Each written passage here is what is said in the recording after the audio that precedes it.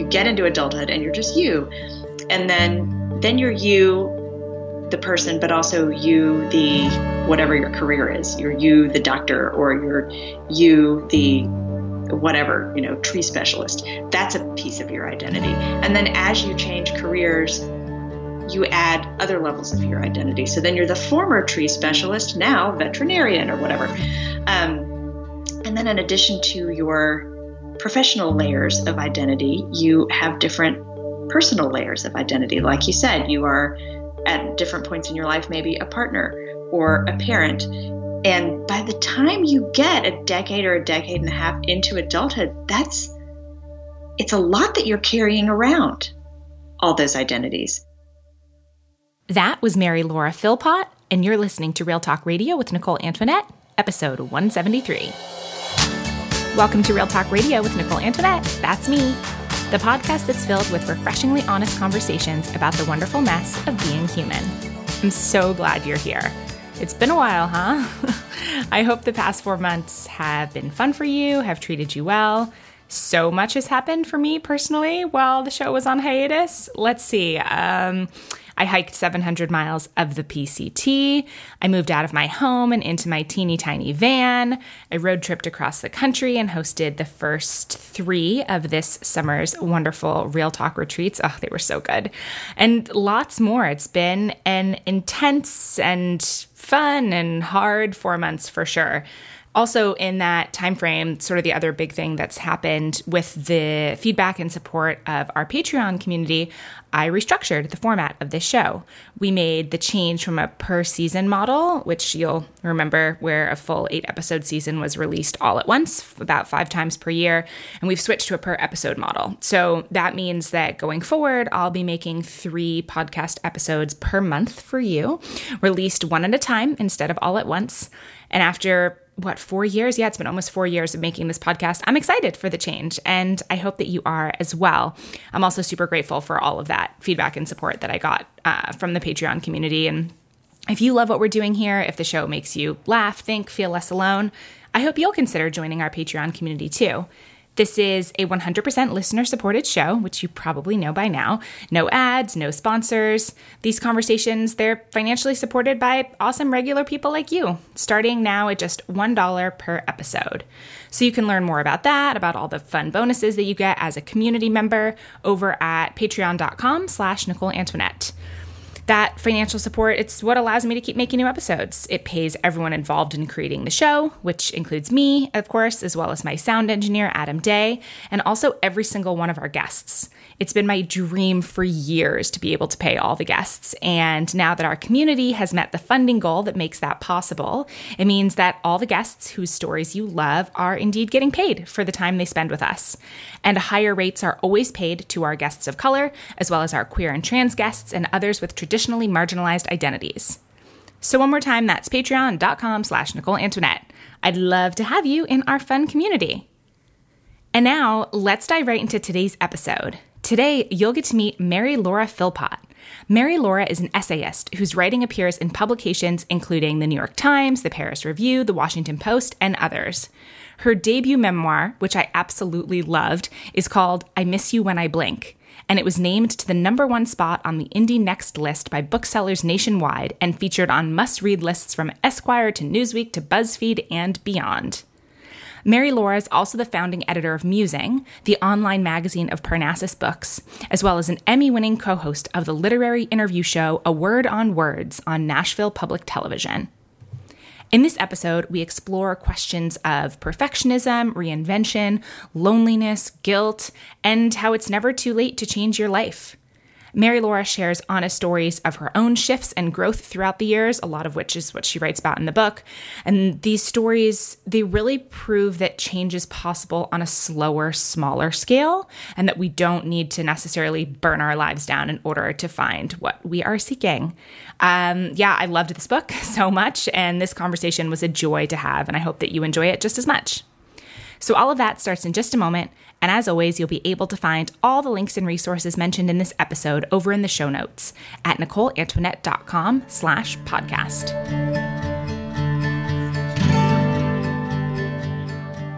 All right, we're good to go. Mary Laura, welcome to the show. Hey, thanks for having me. So how about we do 3 fun and totally random questions to kick things off? I love it. Random is fun. Okay. What's one thing that in your 20s you thought you had to do, but looking back, you wish you wouldn't have done it? Oh my gosh. The tough part is narrowing down to one. When I have talked to friends of mine from college, several of us have actually agreed on this one. We all thought we had to go straight from graduation into our full-time, permanent life plan job. Like we all thought that those interviews we were doing senior year were the interviews that were going to determine the shape of our whole professional future. And we were in like a big hurry to get that job and make sure that the start date was right after graduation. And I don't know how I would have afforded it, but I do wish I had taken some time before I had jumped right into that. Yeah, even you describing that sounds like a lot of pressure. Yeah, like why did we think that? I don't know. I mean, I knew a lot of people who went to graduate school straight out of college, and so that in that way they had a path set out for them, like people who went to medical school or law school or whatever. And I guess it was those of us who didn't have that path in front of us that maybe felt like we had to compensate by going, oh, but I have a path. I've done an interview and I got a job offer and I'm going to start on June 1st and here we go. I don't know why I thought that at that age. Yeah, I mean, I think it makes a lot of sense, right? Especially as someone I know I identify like you do as who was really good at school and got good grades and really liked the structure of that or thrived in the structure of that. And if that's kind of what you've known your whole life and then that's just over, that can be really daunting. Yeah. I wish I could go back and kind of whisper in the ear of my 21-year-old self and just say, calm down. You have lots of time. Yeah. I mean, I think a lot about sort of the pressure that I have put on myself with different decisions in my life. And I feel like I still need this reminder, but the thing that always comes up when I'm looking back is I wish that I could have really understood that very few choices are irreversible, or like this idea that like you can always make a different choice almost. Yes. Like, I mean, other than like childbirth and amputation, there's just not much that is permanent. Like there are almost no decisions that you can't walk back and go a different way, or not necessarily walk back. I mean, you can only go forward, but that you can't say, okay, I did that for a while. Now I'm going to do something else. Mm-hmm, mm-hmm. And I know that's probably a lot of what we're going to be talking about, but yeah, that totally resonates. I would tell my 21-year-old self the same thing probably. Okay. So next question, drop me into your real life. Tell me how you spent the first, let's say, hour or two of your day today. Oh, wow. Okay. So my real life right now, it is summertime. By the time people are hearing this, it's probably still summertime, which means a much more relaxed schedule in my life. I have 2 children who are teenagers. And so during the school year, my day begins very early because I have to get up before they do in order to wake them up. And then we have to get everyone fed and out the door into school. And my work life doesn't begin until I get everyone else out of the house. But during the summer, which I love, everyone sleeps late. So I get up at a more humane hour, like 7 or 7:30, and I greet my dogs and I go sit out on what I call my outside office, which is really just the porch behind my house.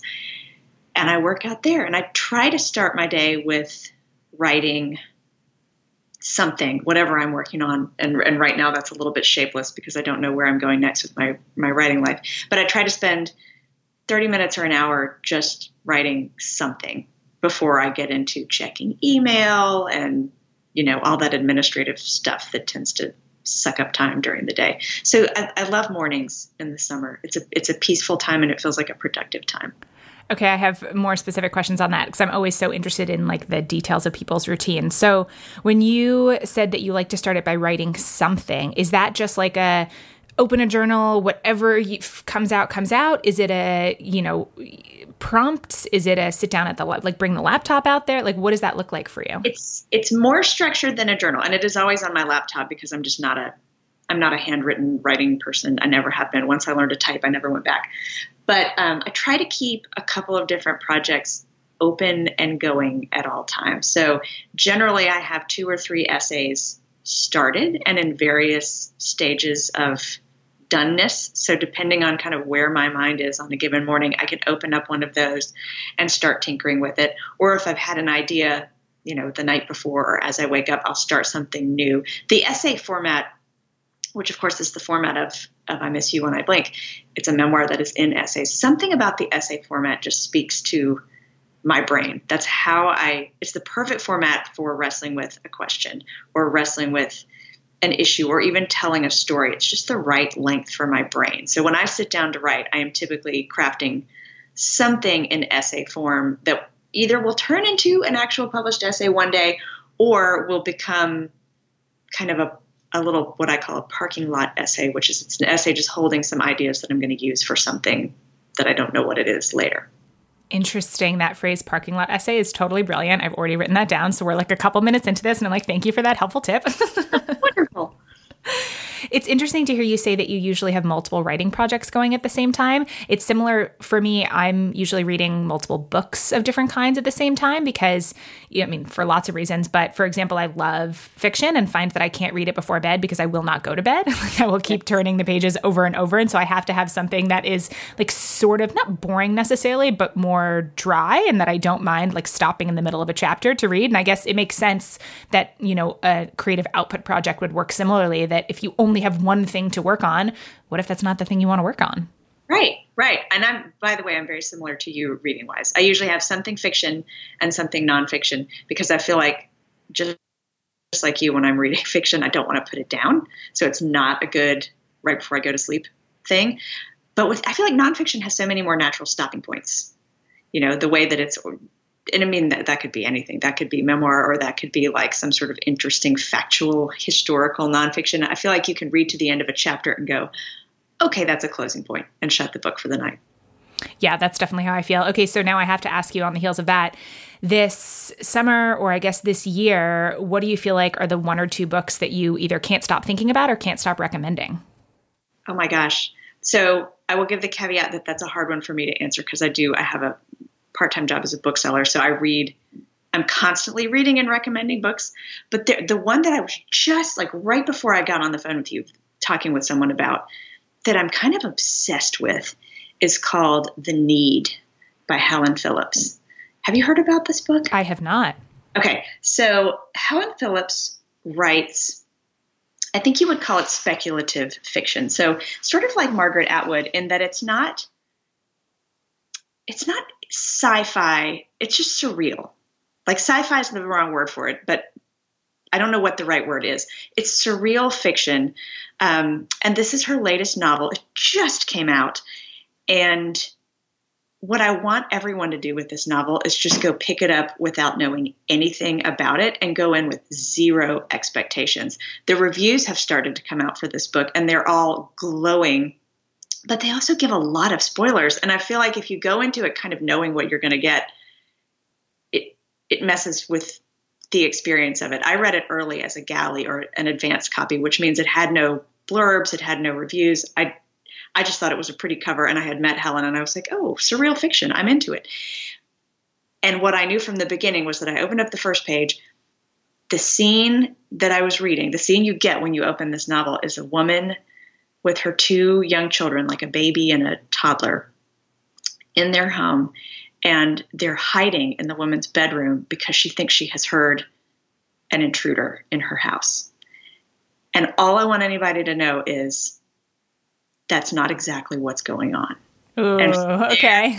From there, the book takes a turn. It's not really a thriller. It's a mind-bending, bizarre way of articulating what parenthood feels like.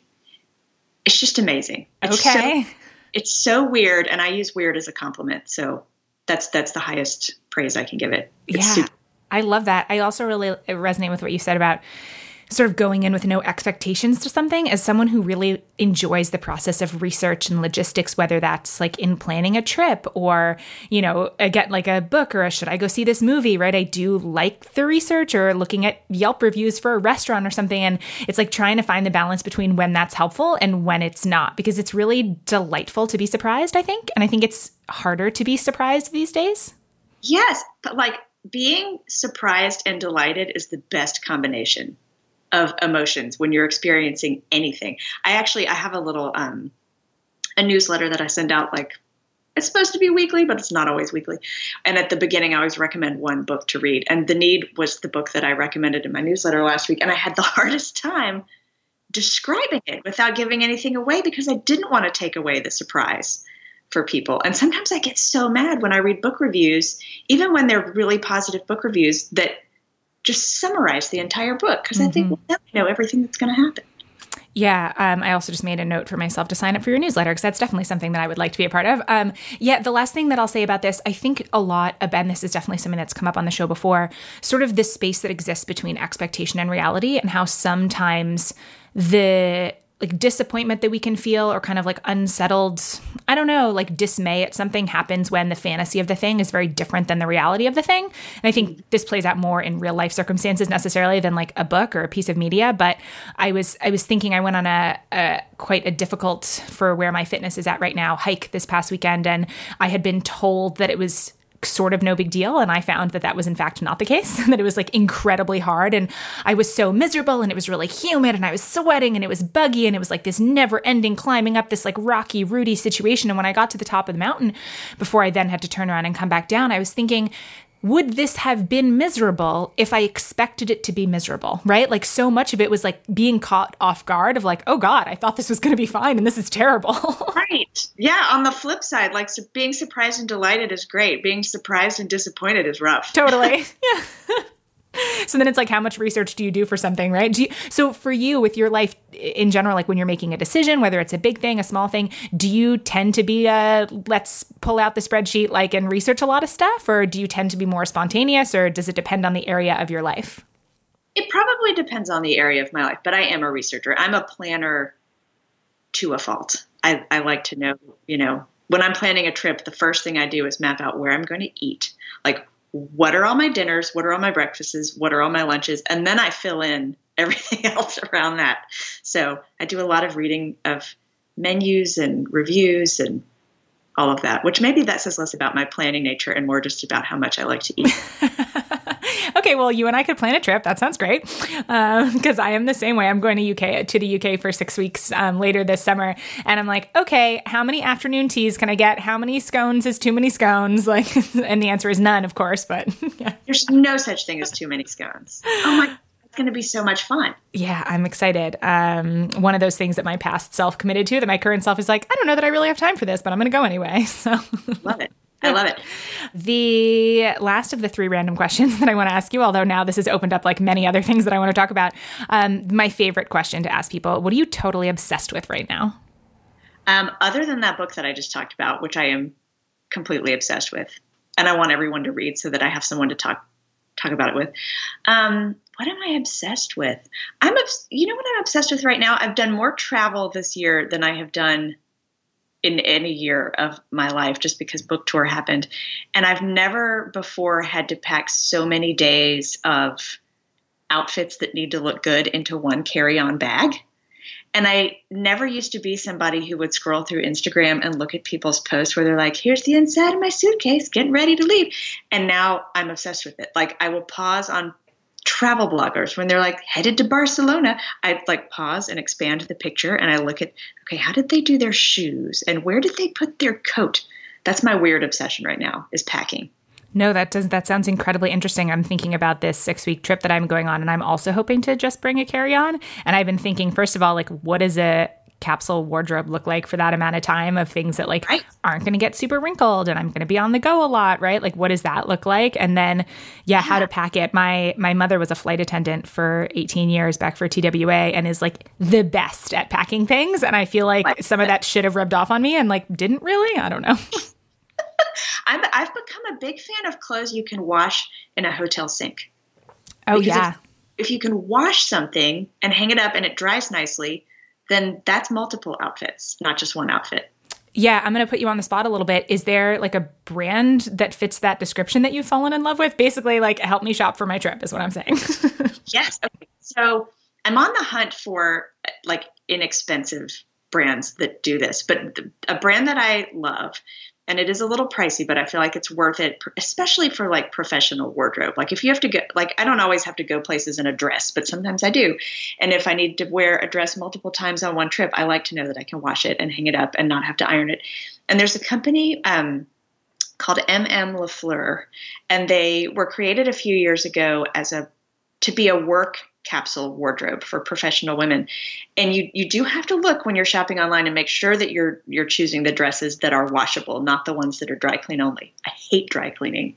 Like, if a piece of clothing is dry clean only, what that says to me is I can wear it 4 times until it smells bad, and then I'm literally never going to wear it because I'll take it to my dry cleaner and forget to get it. But MM Lafleur has some dresses and some other things that are washable and that travel really well. There's some fabric, and you can probably tell when you're looking at the pictures online because it's this fabric that looks really smooth, and I don't know what it is made of. It's got to be something man-made. But I have a few dresses that are made out of this stuff, and you can put your dress in the sink, wash it with some detergent, like press it in a towel and hang it up, and when it dries, it looks perfect. So I have a few of those that have been good investment pieces.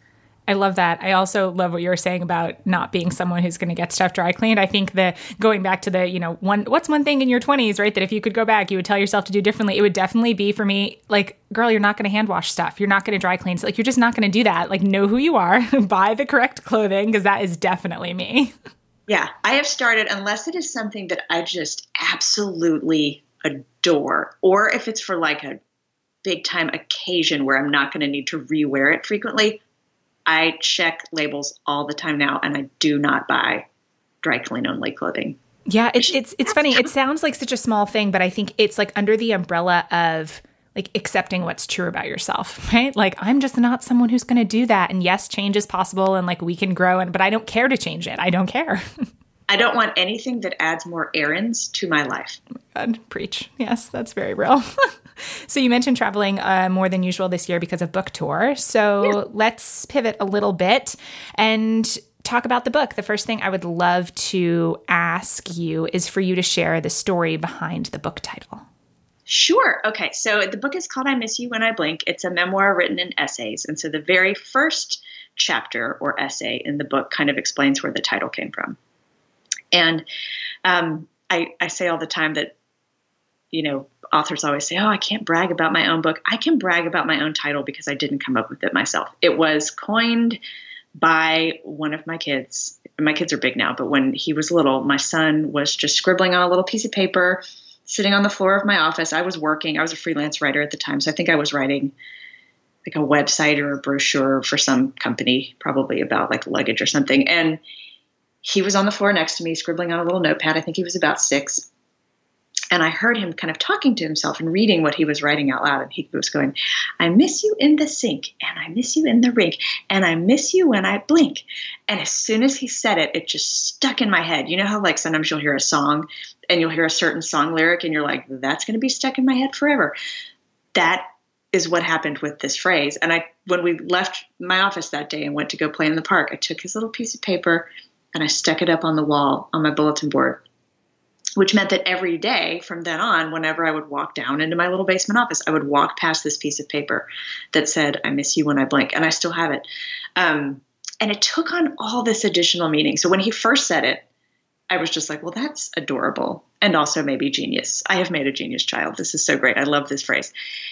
And then as I got older and as my life became more complicated, as all of our lives do, that phrase in my head, it was almost like a tumbleweed or a little lint ball. Like it just started, all this other meaning started sticking to it.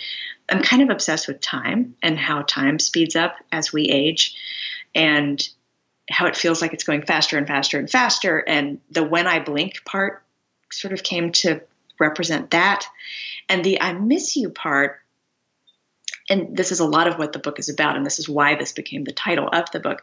The I miss you part came to represent for me things I missed about myself and who I had been at earlier phases in my life and had kind of wandered away from, and also who I intended to be but hadn't become yet. So, he probably meant it as this happy little cute rhymey thing, but it became this really poignant, sort of heavy phrase for me. And a lot of the stuff that I write about in the book is grappling with time and reinvention and who we are and who we're meant to be. So there you go. He got to name the book. He didn't even know he was doing it when he was 6, but he did. Yeah, it's such a good title. It's such a good book. I was telling you this before we started recording that it was one of the books that I read when I was out on my 700-mile backpacking trip this year, and I would read it in my tent at night, and it was just, I love like memoirs in essay format. That's always been one of my favorite. I don't know if that in itself is a genre, but if so, I love that genre. And I just remember reading it, and like I feel like I underlined like the half the book. It became like almost like not worth, because I'm like, when you usually underline one or two things and they're really meaningful, I'm like, but I love all of this. I'm just underlining all of it. That makes me so happy. That makes me so happy. I mean, partially just because I'm so happy that you connected with it, but also because I fully relate to that experience. I have books where I've folded down so many pages that eventually I just quit folding down the pages because I realize I'm folding down every single page. Yeah. Well, and especially when, like, as on hikes, I read things using the Kindle app on my phone. So it's like this tiny screen where all I'm doing is like running my finger over the entire screen to highlight like the whole page. And I'm like, is this even, should I just like, oh God. The last book that I did that with, have you read The Art of Doing Nothing by Jenny Odell? I have, yes. Okay. Did you like it? Yeah, is that what it's called? How to Do Nothing, I think? That's what I meant. How to Do Nothing. I loved it. It was one of those books that what I thought it was going to be like was very different from what it actually was, like what it actually wound up going into. But yeah, I really enjoyed it. I read it this year. Yeah. I had the same experience in that I thought it was going to be a little lighter than it was. And Same. It was a very scholarly book. But that was a book where I was folding down page after page after page after page. And then I looked down and I folded pretty much the whole book. Yeah. And then you're like, what was I even going to go back to here? All I did was make my book really puffy. Yeah. Now it's hard to turn the pages. Oh, that's funny. So there's so much in like even that story about the title that you shared that I would love to dig into. But one thing that I was thinking about, just sort of in how you were talking about this idea of like grappling with, I don't know, like our identity, right? Like who we thought we were going to be, like who maybe we haven't become yet, right? And like time and all of that. And maybe this is a strange place to go with this, but I'm interested in like what your experience has been of maintaining or grappling with your identity outside of like a partner and kids. Yeah. Well, this is a conversation I've had with so many friends over the past like 7 years. So I'm in my early 40s. So starting mid 30s, I feel like friends of mine and I started having this conversation about how as you grow up as an adult, and I do feel like we are all continually growing up, that as you grow up as an adult, your different identities stack up. So, you get into adulthood and you're just you. And then you're you, the person, but also you, the whatever your career is. You're you, the doctor, or you're you, the whatever, tree specialist. That's a piece of your identity. And then as you change careers, you add other levels of your identity. So then you're the former tree specialist, now veterinarian or whatever. And then in addition to your professional layers of identity, you have different personal layers of identity. Like you said, you are at different points in your life, maybe a partner or a parent. And by the time you get a decade or a decade and a half into adulthood, it's a lot that you're carrying around, all those identities. And what it means is that you're constantly, or I shouldn't say you, I and some of my friends feel like you're constantly having to live up to so much. Like if you're, and I won't even say a perfectionist, even if you're just someone who generally likes to do things right, if you are that kind of a person and you have all these identities, you are constantly thinking, am I being a good partner? Am I being a good, whatever it is I do for a living? Am I being a good parent? Am I being a good friend? Which means you wake up every day just under this sort of crushing weight of expectation and trying to be good at all of these things. So I've wandered off of your question completely, by the way. But that's a lot of what the book is about getting that far into adulthood and going, wait a minute, where am I in all of this? Mm-hmm. Here's this identity, here's that identity, but where's the person I started out as? Where is she down in there somewhere? Do you feel like you have a clear grasp on who she is? I feel like I do. And a lot of this book, the process of writing this book was sort of peeling back all those layers to get back to who she is. so, just on a personal level, writing the book was helpful to me in that way. But I think it can be helpful to read as someone else, because it does walk you through that process of going, wait a minute, if I got all the way here in life, surely I can get to whatever my next thing is. So let me look back and see where I've been and why did I do all these things, and why are the choices that I made, maybe the right choices in the time I made them, but no longer the right choices for me now. Mm-hmm. Yeah, something that I think about a lot is this idea of like letting go of thinking that I'm going to arrive at any kind of like fixed place when it comes to either identity or these kind of choices, right? Like that there's always, not always, but I have found in my life that there just continues to be different chapters of things, right? And like what was once really important to me might not be important to me right now. And can I let that be okay? Yeah, it's so hard. I mean, if you think about the fact that we spend the first 2 decades of our lives with actual finish lines and goalposts in front of us. Like every single year you finish a grade of school and it's like, great, you finished 3rd grade, check mark. Now you start 4th grade. So it's understandably very difficult to let go of that mindset when you get to adulthood, that you're not working towards some sort of finish line or some sort of moment where you're done in some way.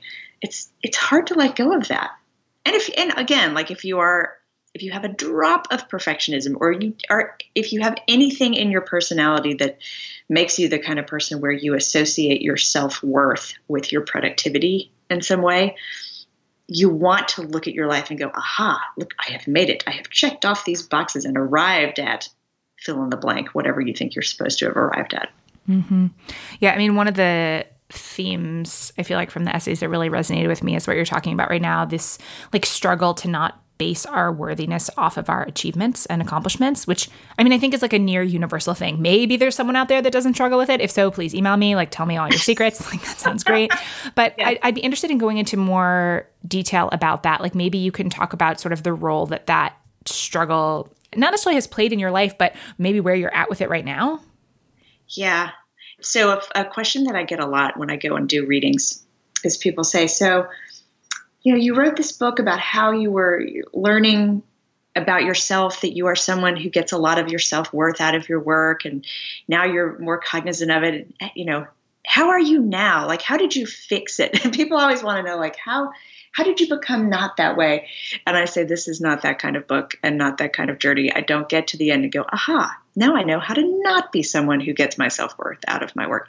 I am deep down on like a bone deep level, a person who needs to feel some kind of productivity to feel good. It is just who I am. But I am a lot more aware of it now than I was at, say, 30.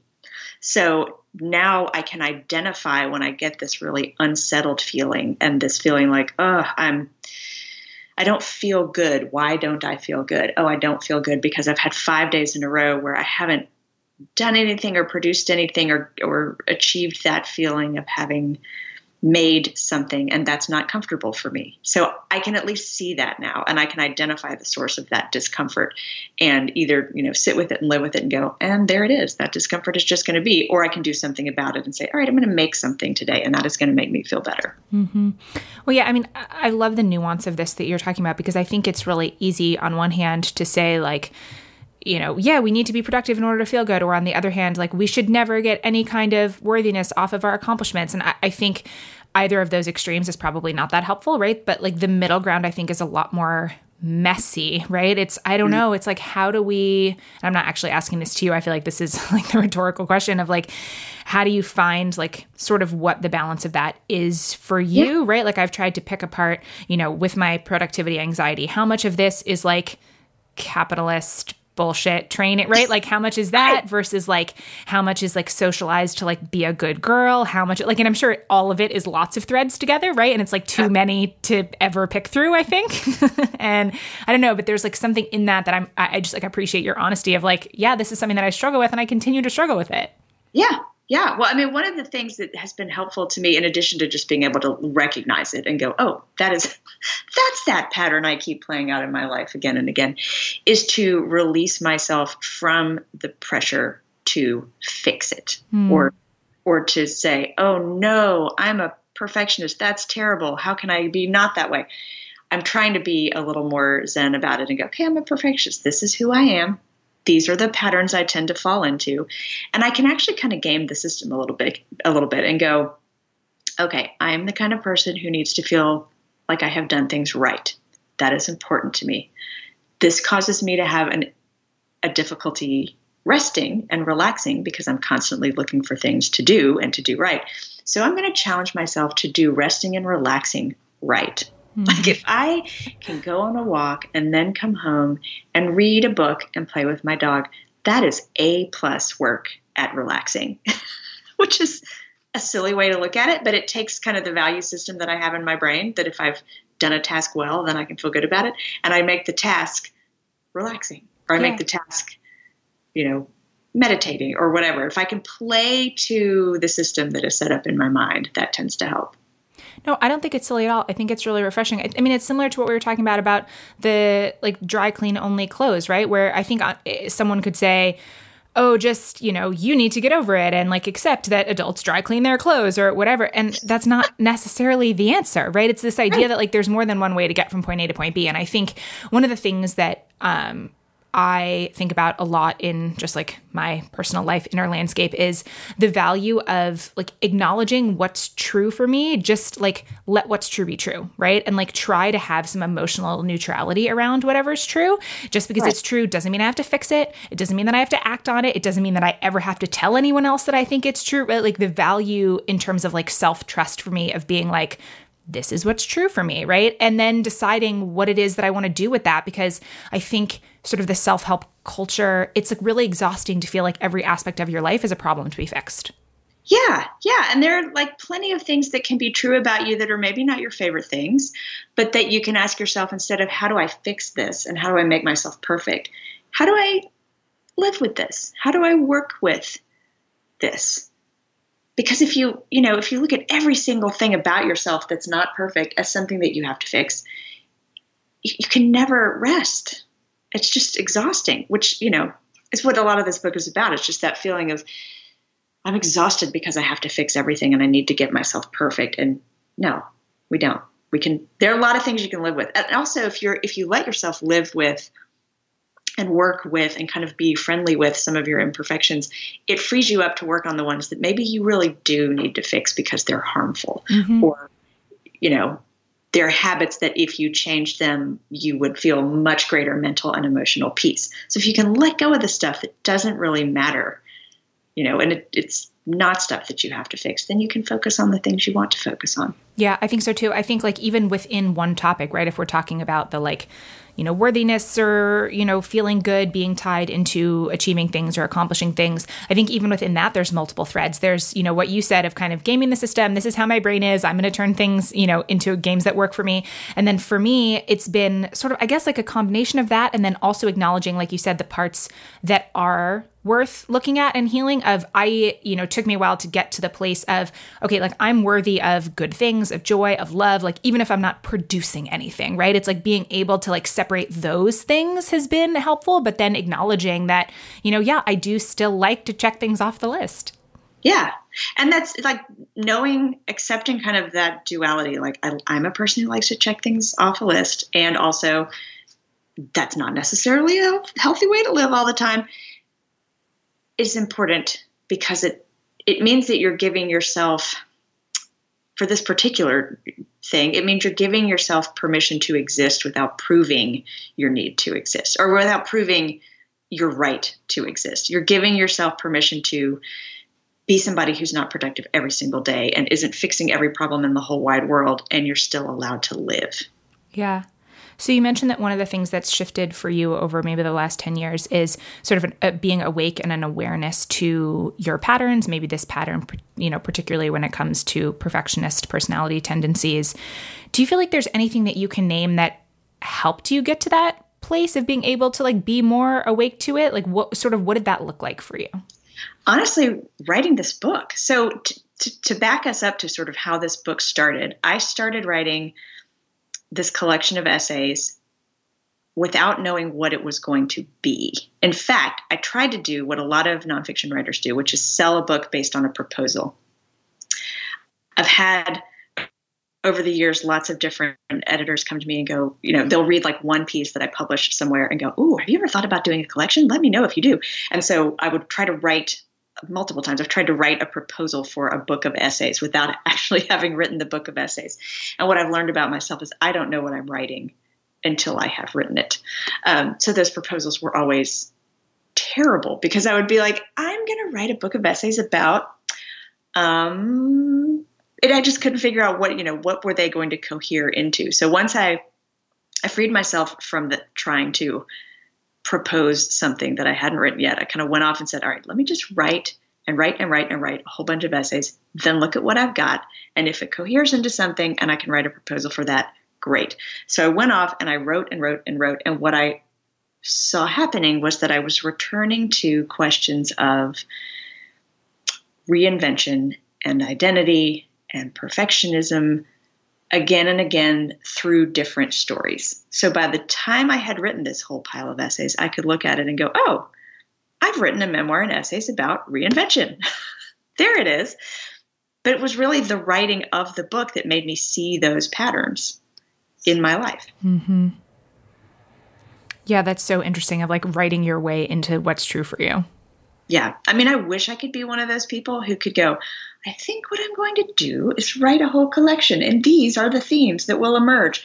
I just don't know what themes emerge until I've written them. And then I go, oh, look, themes. Yeah. I mean, it's so similar to the podcast process of, maybe I know the couple of things that I find really interesting about someone's story or their work. And I'm like, I want to have a conversation with them about X, right? Or X and Y. And yeah, we probably talk about those things, but it isn't until I'm done that I'm like, oh, okay, like this was the title here. Or this is, the themes that kind of keep coming up. And yeah, I mean, a lot of what you're speaking to is around this idea of like things sort of like allowing things to be maybe messier than we would have wanted. It's really easy to get caught into the like, here's the capital R right way to do this, right? First you write the proposal, then you do, and it's like, okay, maybe that works for some people, but it doesn't work for everyone. And this idea, like I said before, that there's more than one way to get from point A to point B. And like, can you let it be okay to do it your way, even if your way looks different from, someone else? Yeah. I'm so glad that you brought up the process of how the book came to be in general, because one of the things that I wanted to ask you about, since so much of what you're grappling with in the book is perfectionism, I'm interested in, maybe it's a little meta, but I'm interested in how perfectionism shows up and how it manifests for you in the writing process. Like, I assume that you had lots of moments throughout this project where you thought, I can't do this, or it's too hard, or it's not coming together, or, something in that vein. Or maybe even if you're someone like me, the fear voice that pops up of this work doesn't really matter. Who am I to do this thing? Right. And I don't know. I know that that's kind of a big, heavy question, but I'm interested in sort of the specifics maybe of what you experienced while creating this book. Yeah. Well, it is a meta question, but it's an apt question. So, in the book, I write about how perfectionism held me hostage a little bit, and it would hold me in scenarios or hold me to decisions long after the decisions weren't right for me anymore. Like, I found myself living in Atlanta with my husband and 2 children and my freelance writing job, all of which was as I designed it. Like, this is where we're going to live, and this is the job I'm going to do, and we're going to be in this part of the city so that my kids can go to this school, and I have access to downtown. And at the time I chose all that stuff, it was great and it was right. And over several years, it became not the right scenario for us anymore, or for me anymore, for a number of reasons. One of which is just that Atlanta grew to the point where you can't go anywhere without sitting in traffic. And I felt like I was living my entire life in my car, and it was making me insane. And I was lonely in a lot of professional and creative ways because I didn't have a community around me of other creative people. So the book in many ways is literally about how perfectionism and feeling like I have to make things work holds me in scenarios that don't work anymore. When you look at writing, especially when you look at writing a project of this size, if you have those tendencies, those perfectionist tendencies, they can slow you down, or at least they can slow me down, because I don't want anyone to read something that I've written until it's perfect. And as anybody who does any kind of creative work can tell you, there is no point at which a creative project is perfect. You get it as great as you can, and you polish it and you edit it and you do everything you can to it, but it's a living thing. It's never going to be perfect.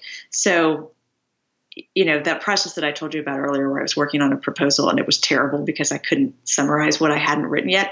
That was a deeply frustrating experience for me. And it kind of set me back a little because I thought, gosh, I thought I was a writer, but if this is how writers do things and I can't do it, then, I guess I have failed.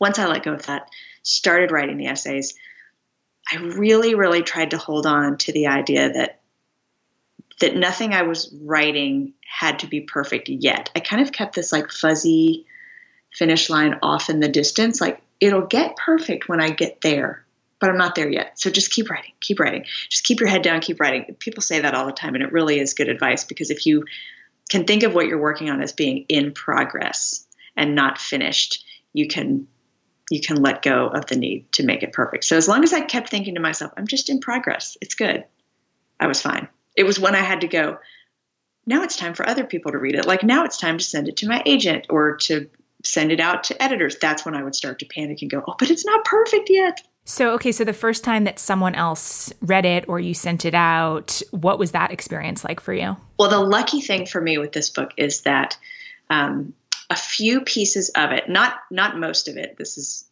a minority of the book, but some of the essays in this book were previously published. So I had published with, there are 2 different sections of the New York Times that I've written for pretty frequently and some other publications. So thankfully I had some kind of bite-sized experiences with letting pieces of this work be read by somebody else, like another editor, and then actually read widely by readers, which is wonderful. Like that had given me practice to go, okay, I know when a piece is pretty much done and I can let go of it and send it to somebody and then other people read it.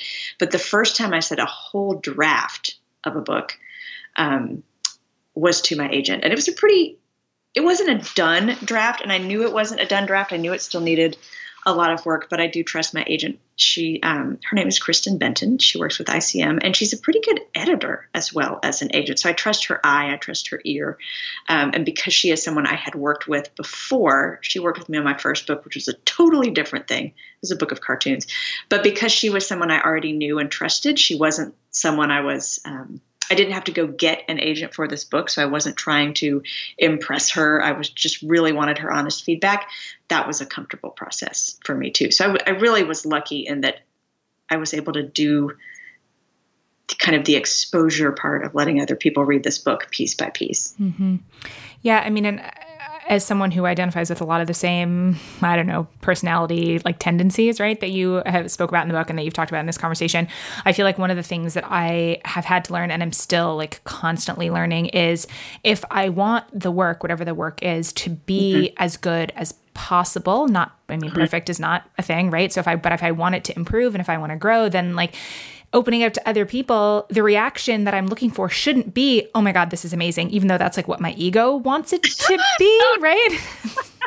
Like being able to be like, no, like especially when you're talking about like an agent or an editor, when you're at that phase of the process, like sure, it's great when like someone picks it up off the bookshelf, right? And I'm sure it comes to a reading and says, oh my God, this was perfect. But that like, there is something in that. If I want it to be as good as it can be, then I have to be willing to like hear things that maybe I don't want to hear. And I think that's true, not just for creative work, but like as a person in relationships, like as a person in the world, being able to be like, hey, this thing that you did was hurtful or problematic or, something like that. Yeah, nothing gets better unless you can identify the mistakes in it or the weak points in it. Ugh, and isn't that the worst, right? Like, why? I know. No, but I agree. Yeah, my ego was like, would it be great if the first draft just was the final draft and it just like came out perfectly? That is not how it goes. I love being edited by a good editor. Being edited by a good editor is the best feeling in the world. Like someone who can see your vision for where you're going and help you get there. That feels good.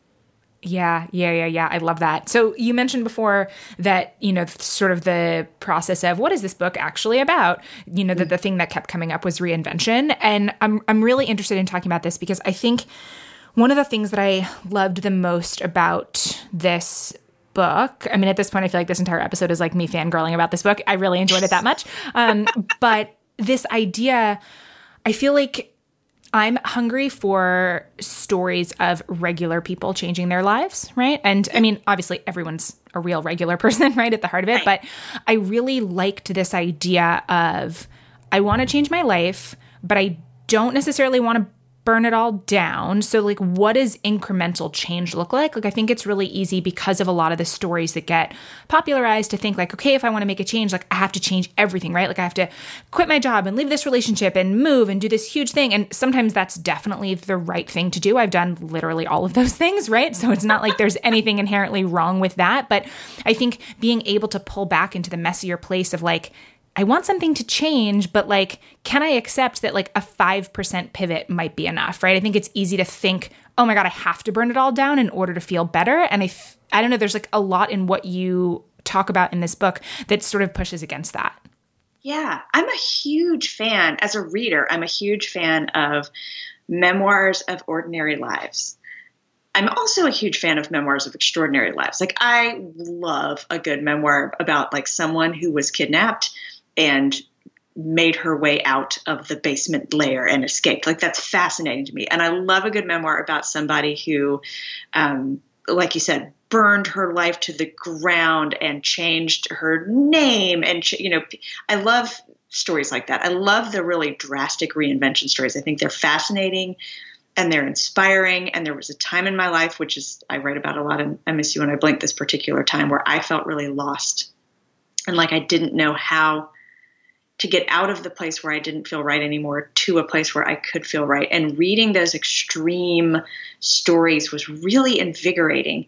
But like you, I was also hungry for some stories of reinvention that I could more closely relate to, that I could go, okay, there's a person who kind of started her life over, but she kept a lot of her life too. She's, she made some incremental changes that brought her to a different place. And that's a path I could actually follow. So I love memoirs about ordinary people. I would consider myself an ordinary person.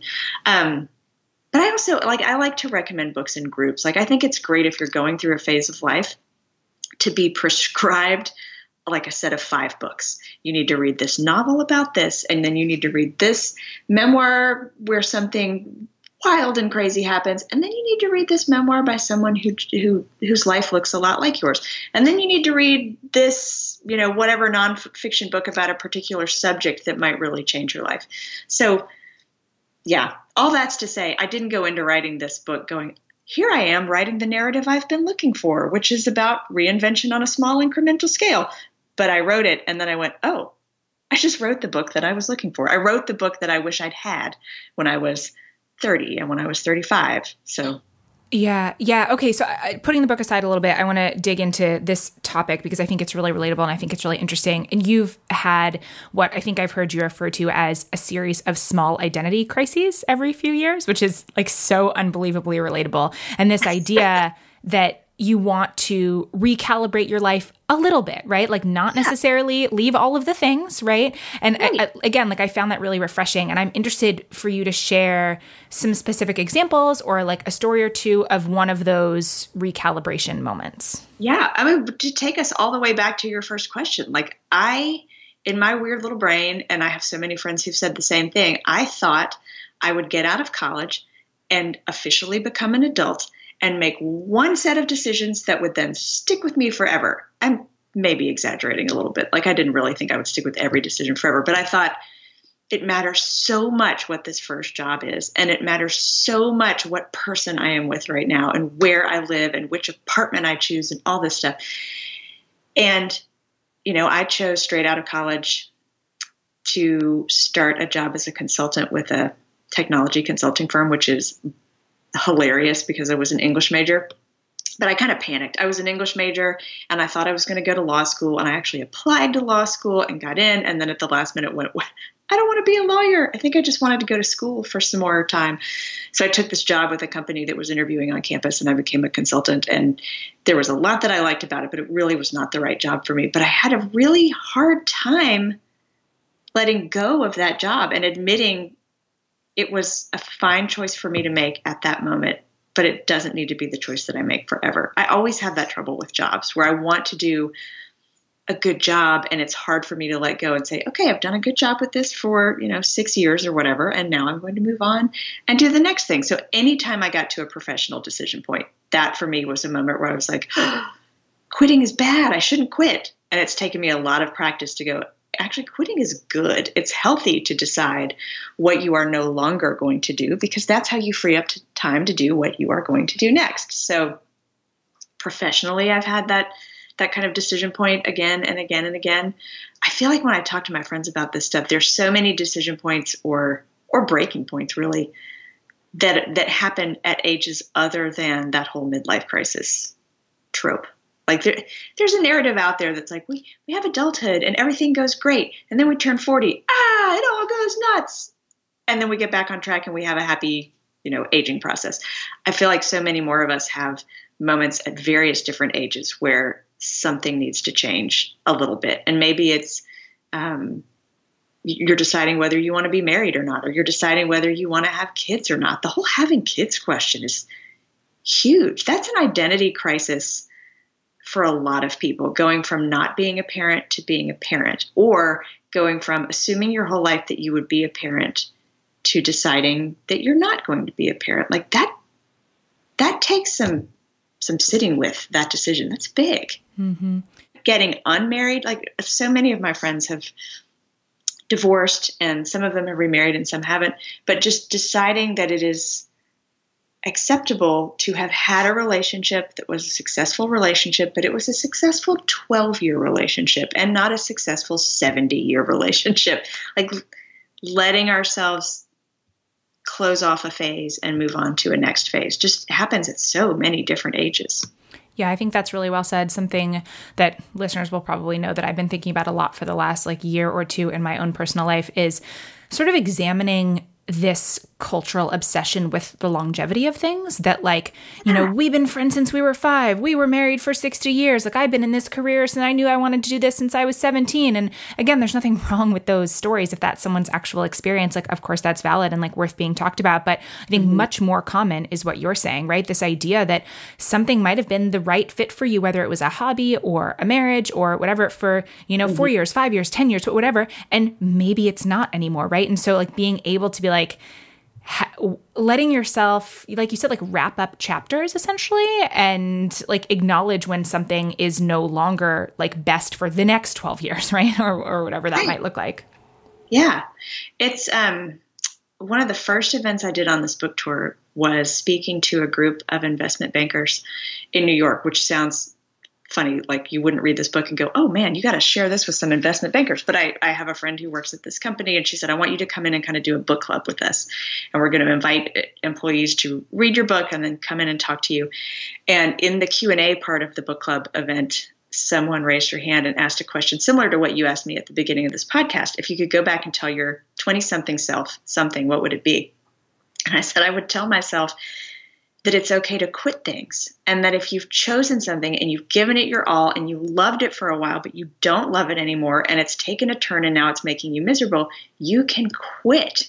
And it was so funny to look up as I was giving that answer, and you could tell the people in the room who needed to hear it because their eyes just lit up. And I thought, oh, I hope I don't get in trouble with the HR department here. And all these people quit their jobs now. Right. Young investment bankers all turning in their badges the next day. Hopefully that didn't happen. Oh my God. Hopefully it did. That would be hilarious. What a funny side effect of this book if that's the case. What was the biggest impact your book had? You're well, this entire company went under because everybody quit. People quitting their jobs everywhere.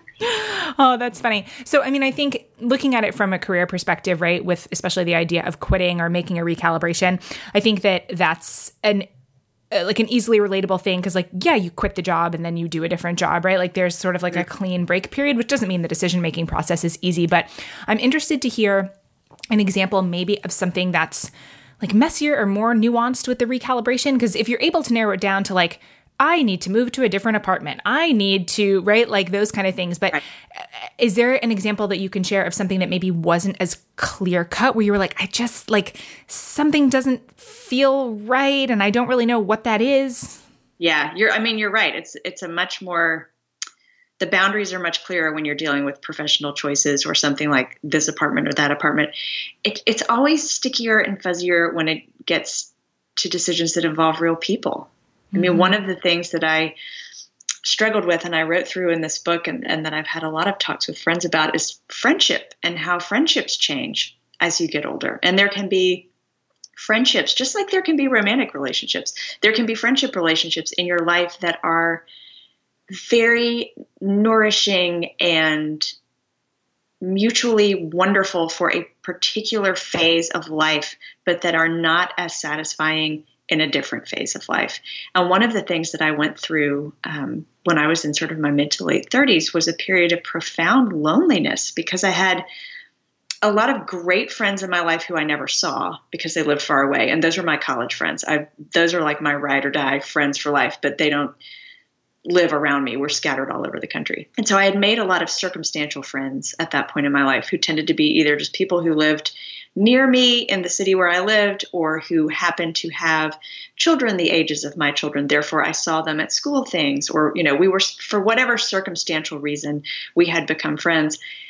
And in a particular phase, those friendships had been wonderful, but I had begun to feel very lonely because I had pulled away from some of the circumstances where those friendships formed. I had, for example, this is a funny example that I write about in the book, but I had gotten really burned out on school volunteering, because when I was a young mom, I thought the way that you are a good mom is you go and you volunteer for every single committee at your kid's school. And then if you really want to do a good job, you volunteer to chair every single committee. I just gave too much of my time. I kind of went overboard with it, and I reached a point where I didn't want to do that anymore. And so some of the friendships that I had formed in doing those activities stuck, but some of them didn't. And I felt a lot of guilt about that. And I felt a lot of guilt about not wanting to hang out with certain people anymore, or feeling like I need friendships that look and feel different from the friendships I have now, but I don't. It's not like I hate my friends. I don't dislike my friends. How can I live with I love you friends, but also I need some different friends? That's hard. And I feel like so many of us go through that in kind of middle adulthood. Yeah, I feel like in a lot of ways I'm going through that right now. And so I'm really glad that you brought that up. This idea, I think loneliness isn't talked about that often, or maybe it is, and just not in conversations that I'm having. Or if I do hear it talked about, I think I hear it talked about sort of in like a wishing for a romantic partner like situation, right? But this idea that you're speaking of like having friends, but they're not the right fit, or having good friends, but they kind of live all over the country, and like feeling lonely as a result. And I don't even know necessarily what my question is, but I'm just hoping that you can talk a little bit more about sort of what that felt like what that loneliness felt like. And then the question that you just posed, like, okay, I know that I want different friendships than I have. Doesn't mean that I hate my friends. What do I do? Right? Because you've mentioned a couple of times seemingly poignant conversations that you've probably had in the last couple of years with people in your life. So it seems like you have gotten more to that place of having like current relationships that are like the nurturing kind that you need for this phase. And so I think like there's something in the bridging of that. And I know you don't have like here's the 6 steps to like not being lonely in friendship, right? Like I know that that's not the thing. But I do think it's one of those things where it's easy to say like I was lonely and now I'm not, but there's sort of like a gaping thing in there that I'm interested in like knowing more about. Yeah. Well, what I found was, so there came a point in my life where, and I don't want to give away too much of the book, but I was living in Atlanta. I was spending some time up in Nashville because I had come up here to sort of briefly run away from my life and have some time by myself, away from my family, away from my everyday setting for like 3 weeks during a summer. I came in house sat for a girl who lives here. And while I was here, I went in to buy some books at the local bookstore. And while I was there, I made friends with the people who ran it. And I said, oh, hey, if you ever need any help, I'm a freelance writer. I write about books all the time. I'd be happy to help you, start a blog or do some social media or whatever. That's a very fast kind of catching you up way of saying, I ended up with a job in Nashville for this bookstore after I went back home to Atlanta. So I was going back and forth from Atlanta to Nashville for work. And what I often felt when I was in Nashville was that the creative community here is so vibrant and so well integrated with the rest of the community that I always had someone to talk to about whatever I was interested in. There was always someone to go to a concert with. There was always someone to talk about books with. There was always someone to talk about work with. And back in Atlanta, I didn't have that. And I started feeling like I think the next phase of my life is located in Nashville. I don't think it's located in Atlanta. I think that's where happiness may lie for me next.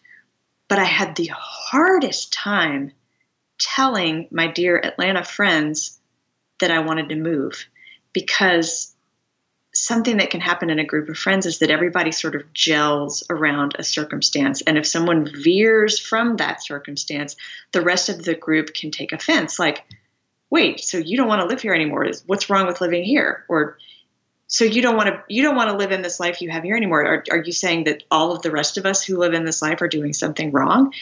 It was a really, really hard series of conversations to have.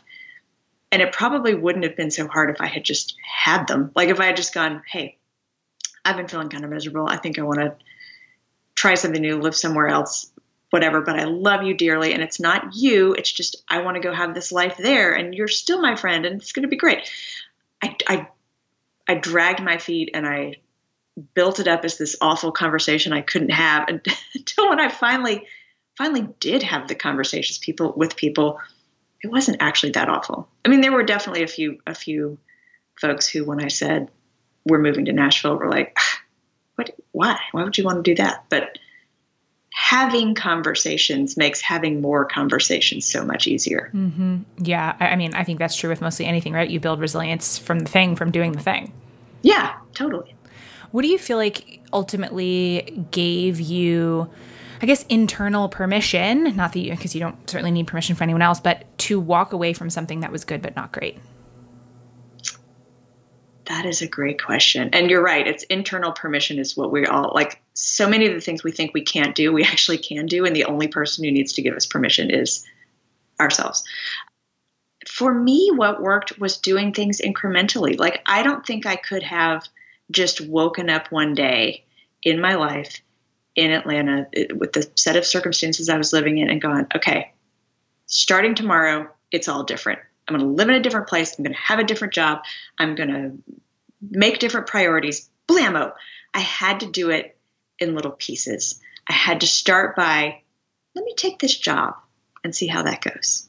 And then let me go spend some time in that city and see how that goes. And as I took these little steps and went, oh, I like this city. I remember driving around one day before I lived in Nashville, driving around Nashville and going, oh, I love it here. There's so much about this city that feels like the right fit. It's too bad I can't live here. And then going, wait a minute, people hire moving vans. Like you can change things. It's just, you have to do it in pieces. So for me, doing things incrementally and a little bit at a time is so much more doable than just changing everything all at once. And by doing things in little pieces, I was able to give myself permission to do the next little piece, to go, okay, so you got that job. That worked out fine. Nobody burst into flames. What would happen if you considered moving here? Okay, talk to my husband. Could he maybe get a job here? What if there are schools where my kids could go there? Let's move into that step. So taking baby steps is kind of how I was able to keep giving myself more and more permission to do something that added up to a big life change. Yeah, I love that. It's less sexy, right, than like huge sweeping changes, but it's so much more doable. Like, I think the story that you just shared, I'm really grateful for, because I feel like it really highlights a lot of what we've been talking about this idea of like, how do you stay in your life and like also do whatever it takes to like be happy, be okay, right? Which like I know is something that you talk about. So that just there's something in that of like, you're staying in the life and yet you're still changing the life. Sometimes I feel like I need reminders that that's possible. It's like the life version of getting a really drastic haircut. Like, some people can wake up one day with elbow length brown hair and just go in and go cut it all off and dye it pink. I am not that person. I need to cut it off 2 inches at a time. And then when it gets really short, I might bleach it a slightly lighter shade of brown, and then a slightly lighter shade of brown. And then, okay, I'll try the pink. Like, I have to take the steps to get there. I can't do the drastic thing. Yeah. I mean, I also think with a lot of the things, like particularly the things that you're talking about, maybe, like I think the hair thing is like the perfect analogy, but when it gets into more complicated stuff, that the truth is you don't know how you feel about like step 12 until you've done all of the steps before it. And I think sometimes like when I get caught in what's the right thing to do? What's the like the decision process, right? It's because I'm trying to envision a future or like a version of myself that's so many steps that I'm like, I actually don't know if I'm going to like that thing. I don't know if I'm going to like that city. And so it's like the giving yourself permission to make sort of the smaller changes or even just to like experiment, like just try. And it's not always possible to like just try a new career, right? Or any of those things. But sort of I challenge myself to look for like the sort of the like minimum viable, the minimum effective dose, right? Like like what's a small version of this that would let me try it, right? Like with hobbies, like you don't know, like maybe you're going to like skiing, maybe you're not, but like you're not going to know until you like go skiing, you know? Right. And it's not like once you buy skis, you've got skis permanently attached to your feet for the rest of your life. Right. You can sell the skis back. That was like you were saying earlier, reminding yourself that so little in life is actually permanent is really helpful. When I was debating moving, I actually called a friend who had moved from Atlanta to a different city a couple of years before. And I said, I can't shake this idea that I don't belong here in this city anymore. Can you walk me through your thought process? And when were you sure that it was the right thing to do to move? And she said, I was never sure. I stood in my driveway and watched the movers putting furniture in that truck and thought, oh boy, I hope I haven't made a mistake. So it's comforting to hear other people say, you may never be sure that what you're doing is the right thing, but that's why taking small steps helps, because you can go, all right, I'm going to take one small step. And if I don't love it in a year, I just take a step back or I take a different step. You can always change things. Yeah. Something sort of along that line that I struggle with, and I'm sure I'm not alone in this, is sort of, you mentioned guilt before, guilt over having a wonderful situation, whatever that is, right? Whether it's like your career or your life choices or relationships, right? Like having this wonderful thing that you chose on purpose, right? The like building blocks that you put in place on purpose and then still feeling like you want to change. How has that been for you? I struggled with it a lot in making the changes that I made in my life because I didn't feel I deserved to feel dissatisfied. Because I would look around and go, okay, look, I'm healthy. My family's healthy. We have a roof over our heads. We have healthy income. It's crazy to have a perfectly good life, yet to feel like you want a different life. That's part of what made it take so long for me to finally start making some changes. But I also struggled with it even with the publication of the book, because I thought, what if people, pick this book up and they're like, really? That's what this is about? She was perfectly fine, but she wanted to be different. And now, shocking twist, she's perfectly fine somewhere else. Like, who cares? I was worried people would see this book as just a story of privilege. And, in a way, it is a story of privilege. It's a story of how you can be someone who has great luck and fortune and health and still not have mental and emotional peace. And mental and emotional peace aren't tied to any of those things. And mental and emotional peace, that is something that everybody does deserve to seek out. And if you feel shame in wanting to change your life and you don't feel like you deserve to seek mental and emotional peace, you can end up really stuck.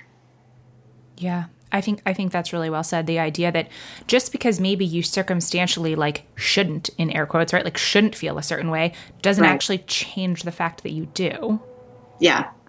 And I'll be the first to tell you, this is not going to be a satisfying reading experience for you if you're looking for, a story of drastic, awful misfortune and how I redeemed my life. This is a story of fortune, yet not having mental and emotional peace and grappling with how those two things can coexist. And is there a way to still have a fortunate life, but a different fortunate life where there is mental and emotional peace? Mm-hmm. Yeah, that idea that like everyone has the right to seek well-being. Yeah. And it doesn't mean, taking the time to explore these questions, the kind of stuff you and I have just been talking about, taking the time to consider all of that and to care about yourself and your life and where you're going doesn't mean you're doing all that to the exclusion of everything else. The fact that I wrote this book about these things doesn't mean I get up every day and I don't care about, name the problem, any of the number of fires that are raging in our world right now, our political system, our healthcare system, the climate, all sorts of terrible things. I do care about those things, and I want to be able to give more attention to those things. But also, we do all owe ourselves some attention to. Well, and also those aren't mutually exclusive. People can care about many things at the same time. Indeed. Exactly. Yeah. I mean, and any work of art of any kind, like, is not going to encompass every thought you've ever had, right? Or like everything that you've ever cared about or worked towards or volunteered towards or anything like that, right? So it's like giving yourself permission to create like what that thing is. And that doesn't mean that that's like the sum total of your like existence and things you care about. Right. Right. You mentioned early on in our conversation thinking a lot about time, right, and aging. I'm interested in this idea that comes through really strongly in your work about it being that it's never too late to start over, right, or it's never too late to make a change. Like, I think that we can really weaponize maybe dreams either that we had when we were younger or things like milestones that we thought that we would hit by some like arbitrary age, right? And I think that's really common. And I don't even know that I have like a specific question in this, but I think it's an important theme, and I'm interested if there's anything in that you want to talk about, this idea that, like, it's not too late to start over, like you haven't missed your chance. Yeah. What has been so funny to me as I've gone around and traveled and talked with people is I sort of knew that people who were roughly at my same stage of life would identify with the book, because there are some obvious ties. Like, if you have made it to this point and you've done these things, we're going to see eye to eye on a lot of things. What I did not expect, and what has been really delightful, is two groups, or sort of age groups of women in particular, who I have heard like the most enthusiastic response from. One is women who are, and not just women, guys too, who are approaching their 30th birthday. There is something about that birthday that just knocks people off their feet.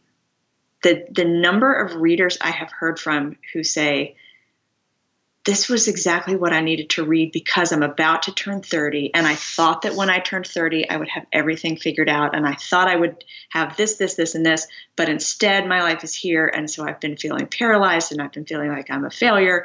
And there's something about 30 that people build up as this official adulthood age by which you should have everything figured out. So that group of people sort of at that age has responded well to the message of it's never too late. But then also, and this is so funny, there have been so many women in their 60s and 70s who have come through like the signing line to get their book signed. And as I'm, writing my name in the front of their book, they lean in and they laugh. They have this sort of conspiratorial chuckle. And they're like, just so you know, this whole never getting life figured out thing, that doesn't end. Like, they're kind of warning me, and then they're also kind of just like laughing, like, yeah, so you made it this far. Guess what? You are going to go through this reinvention process forever, which is a little daunting, but also is really comforting to kind of know, oh, okay, so this is it. Like, we keep reinventing as long as we're alive. That's what means we are alive. Yeah, and being able to let go of whatever those like really tight expectations were of exactly how things would go or exactly how things would look by a certain time. Yeah. Is there something in particular that you can mention that maybe is like a milestone thing that you're like, I thought by, XA, by 35, by 40, like I thought this would happen, and like you were just like laughably wrong? Oh gosh, I feel like I'm laughably wrong all the time. There've been like some small things, like I thought I would have kids by this age or this job by this age, but those for me personally are actually the milestones I did hit. I did check off a lot of the boxes that I had in mind. Like, I'm going to get married in my 20s, and I will have my first child before I turn 30, and I will have a job in this industry by this time. Those actually were the ones I checked off. But what I found was I assumed there would be a corresponding sense of peace and satisfaction that came with checking those boxes.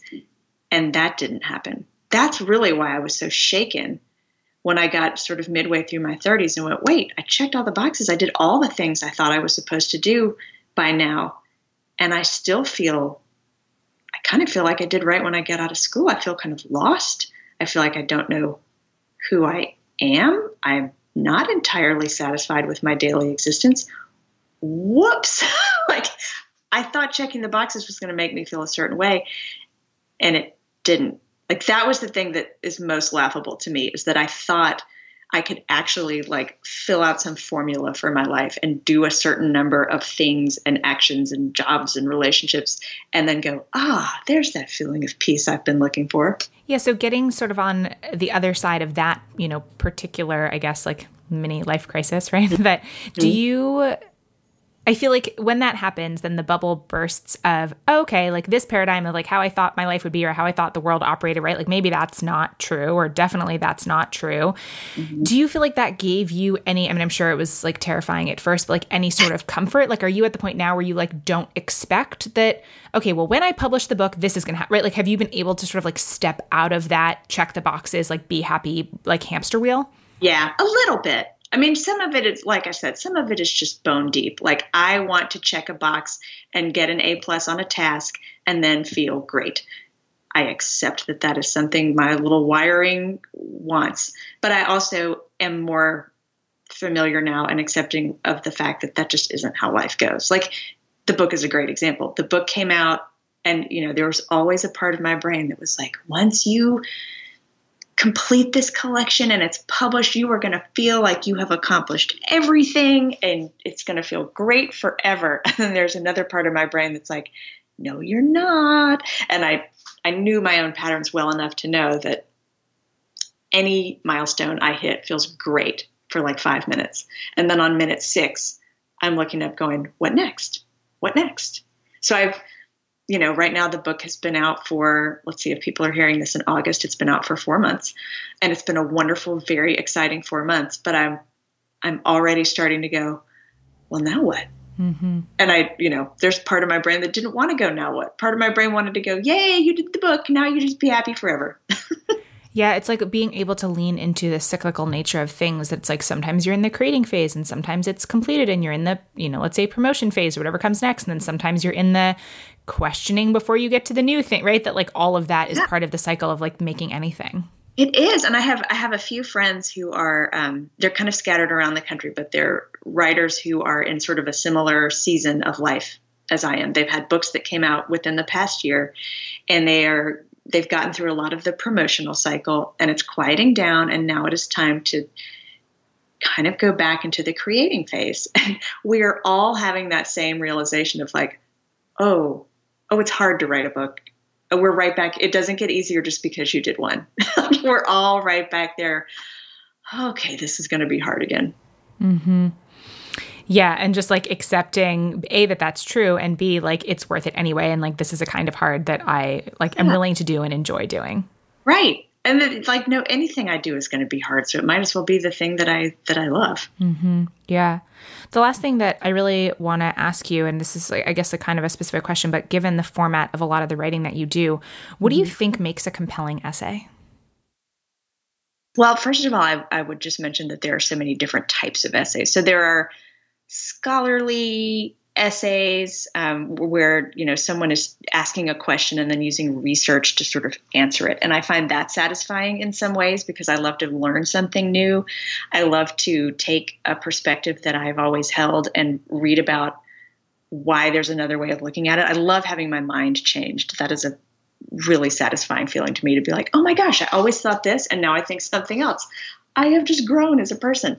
But for this particular type of essay, which is more of a personal essay and kind of personal storytelling, I kind of like the same thing. I like for my mind to be changed a little bit as a reader. Like, I like to read a story about some scenario or experience that a person had, and at the beginning think, oh, I know where this is going, and then get to the end of it and go, oh, wow, I didn't know it was going to go there. I love that. I love that with books. Getting back to what you and I were talking about, the experience of being surprised and delighted. Mm-hmm. Yeah. I enjoy that very much. And I'm a huge fan of autobiographical writing that feels like I'm in a conversation with somebody.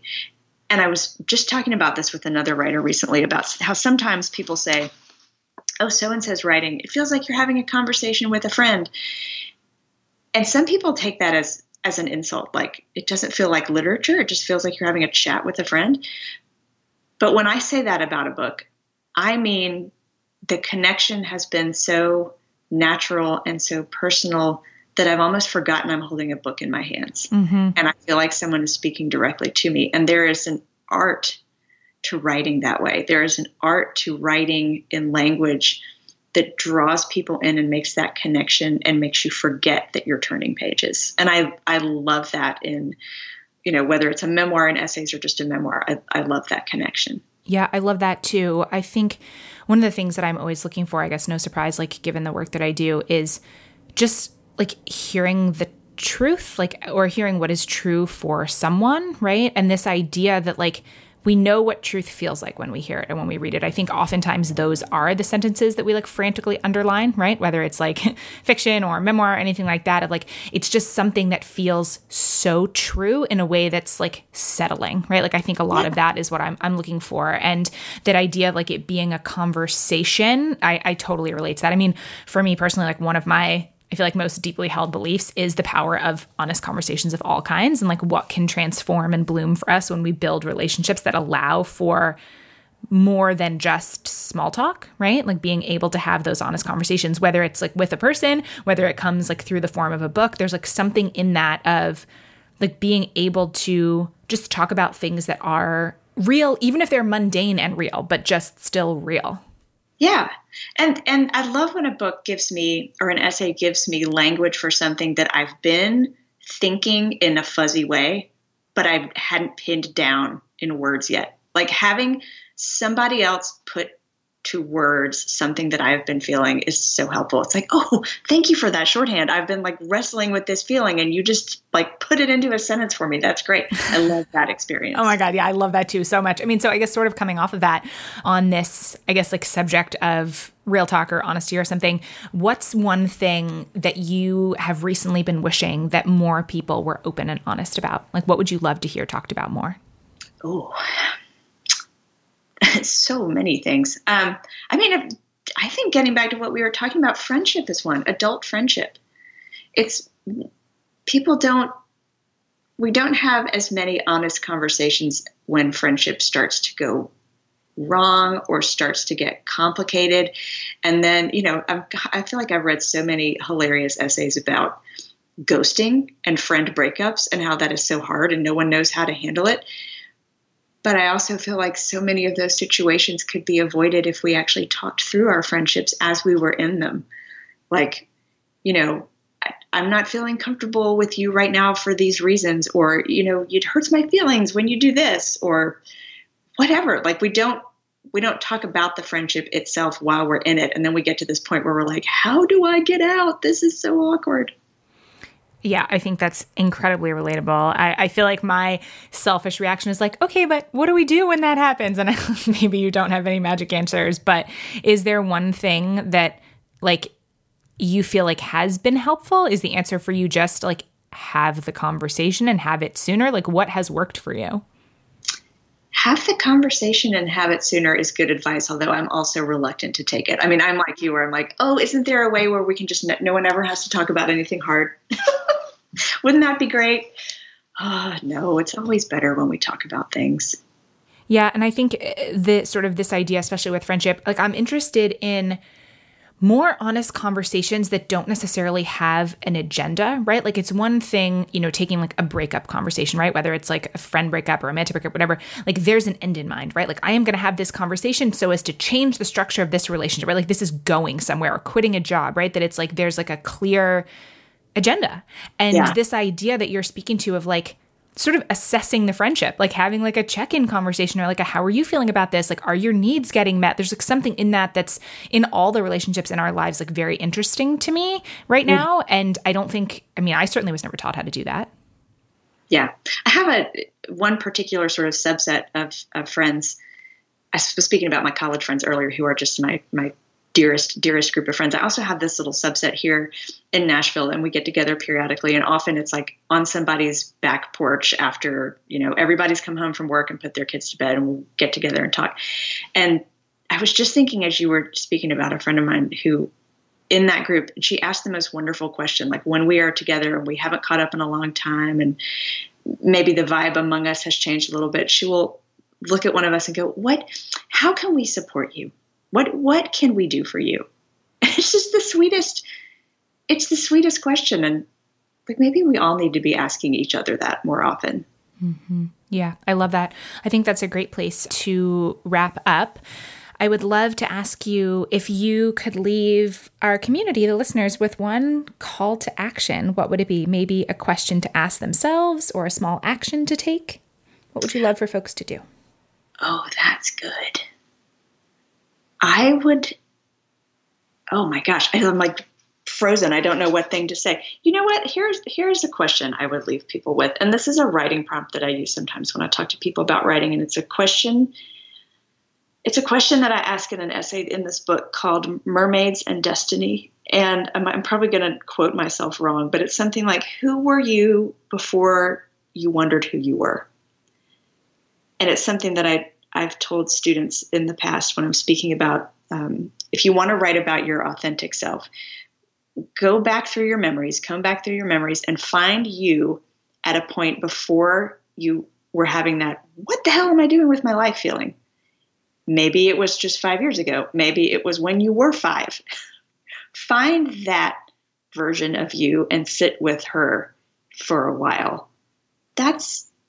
I think for anybody who is sort of at a what the hell am I doing with my life moment, that would be my prompt or my call to action, is go back and find that version of you and sit with her for a minute and see what she valued and see what made her feel satisfied, and figure out if there are parts of her life that you can bring into your life now.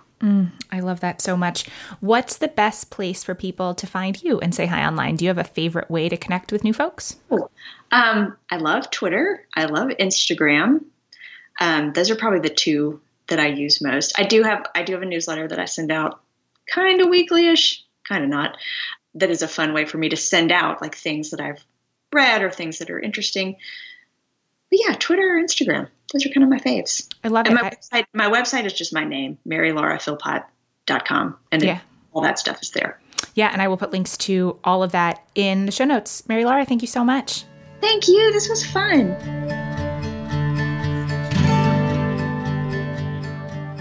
And that's our show for today. Thanks so much for listening and for being part of the Real Talk Radio family. Speaking of the Real Talk Radio family, I want to give a huge shout out to Adam Day, my producer and sound engineer. Adam created the music for this show, and he makes everything work and flow and sound way better than I ever could. You can find him and his music and his sound editing work at adamday.net, so go say hi. And as I said way back at the top of the episode, this is a 100% listener-supported show. The show is made possible by awesome people like you. So if you love the podcast, if you want to help keep it going, if you want lots of bonus content plus other fun opportunities and extras, just go to patreon.com/Nicole Antoinette to make your pledge of $1 or more per episode. I can't tell you how much your support means to me. It's literally what keeps the show going, and it'll be so much fun to get to know you better after you've joined our community. So until next time, here's a big virtual hug and a reminder that we're all just doing the best we can. And no matter what, we're in this together.